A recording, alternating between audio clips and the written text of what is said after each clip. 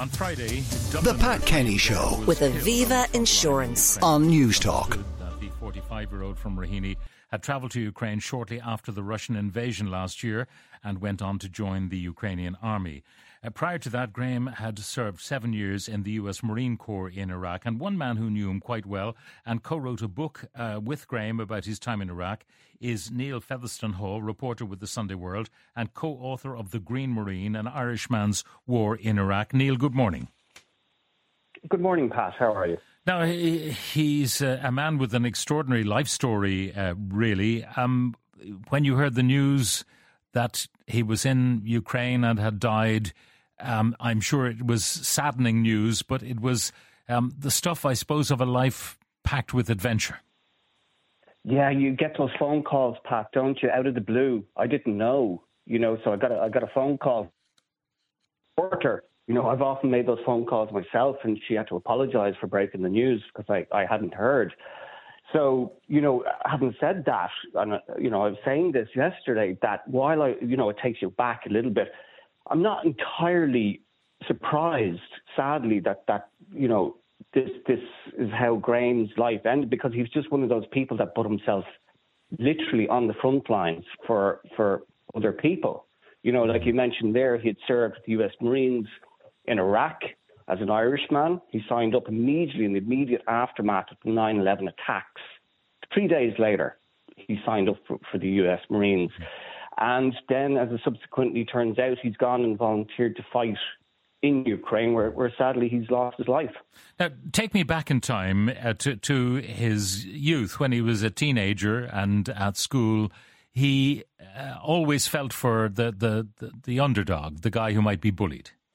Yeah, you see, so this is the mark of the man, Pat. The guy who went to fight in Iraq and who then went to fight in Ukraine. He told me that when he was in school in Raheny, growing up, he'd often get into trouble because he would be fighting. But what he was doing was he was defending other kids from the schoolyard bullies. That's what he was doing. He was standing up, like you say, for the underdog. And that was the character of the man.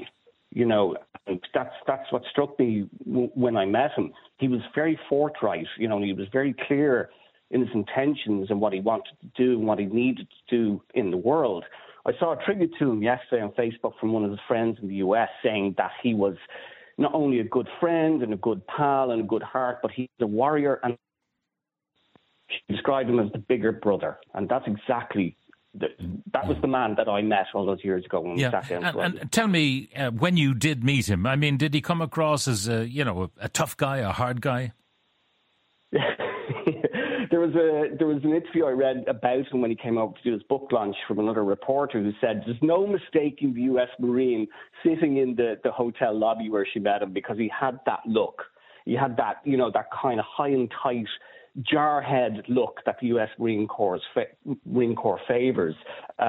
Stocky, he was well built, but he wasn't, this is really important to get across, he wasn't some sort of Rambo figure who was flexing his muscles and being, as you mentioned there, he was quiet-spoken, very, a deep thinker.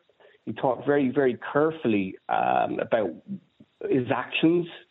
He examined his actions. He questioned his actions, and he had a lot of, I suppose, mixed feelings and a little bit of guilt about his activities and his experiences in Iraq. So he wasn't this, like I said, this Rambo figure.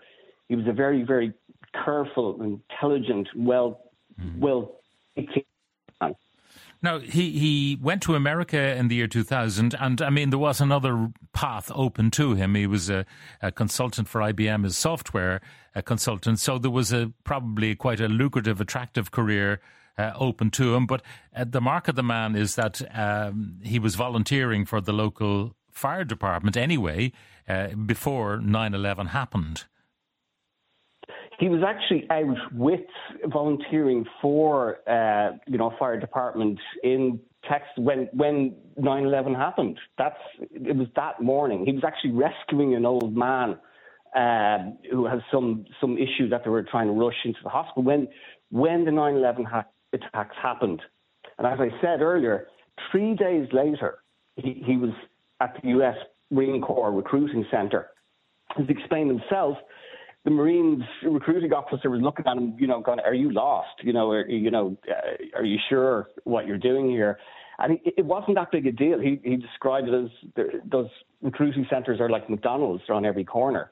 So in the immediate aftermath of the attacks, and I mean, look, with the benefit of hindsight, we all know, what happened subsequently afterwards, and years afterwards. But at that time, if you just take yourself back, we didn't know what was happening. America was under attack. For all we knew, the world was under attack. It was in that atmosphere, we have to remember, in context, is when he signed up to fight for America. Now, he went to Iraq and he kept a diary which helped with the genesis of the book you wrote about him. Did the experience in Iraq impact upon him? I mean, did he suffer from it? Yes. The short answer is yes. He suffered post-traumatic stress disorder.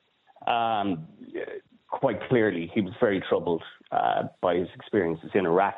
You're right, he did keep a diary during his deployments that he added to each and every day. And how I just go back a little bit, how I got in contact with him first was I was a reporter at the time for the Northside People. And Graham used to email me from Iraq saying, "How's it going, Northside People? What's the weather like? I really miss chipper chips. You really miss chips." And he was a real homegrown dub. And I was emailing back going, "What are you doing in Iraq?" And he told me, "I'm here with the Marine Corps."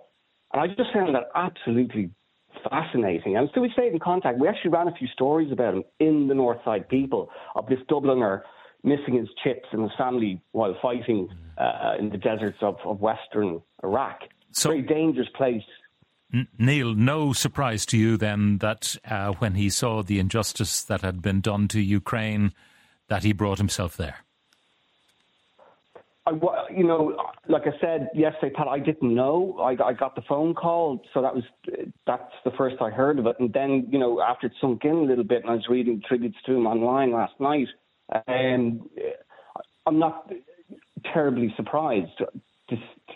If he had contacted me himself from Ukraine, we would have embarked on the same sort of story, because he was just, that's what he did. He went out there, and people can question his motivations, but in my mind, he was just, in his mind, standing up for the weaker guy, and would have seen, the Russians in this case as the schoolyard bully that he battled all those years ago in Raheny. Well, he died tragically on Friday. He died a hero, I suspect. But Neil, thank you very much for joining us. Neil Fetherstonhaugh, reporter with the Sunday World, co-author of The Green Marine, an Irishman's War in Iraq, whose final war was that in Ukraine, and our condolences to all his friends. The Pat Kenny Show with Aviva Insurance. Weekdays at 9 a.m. on News Talk.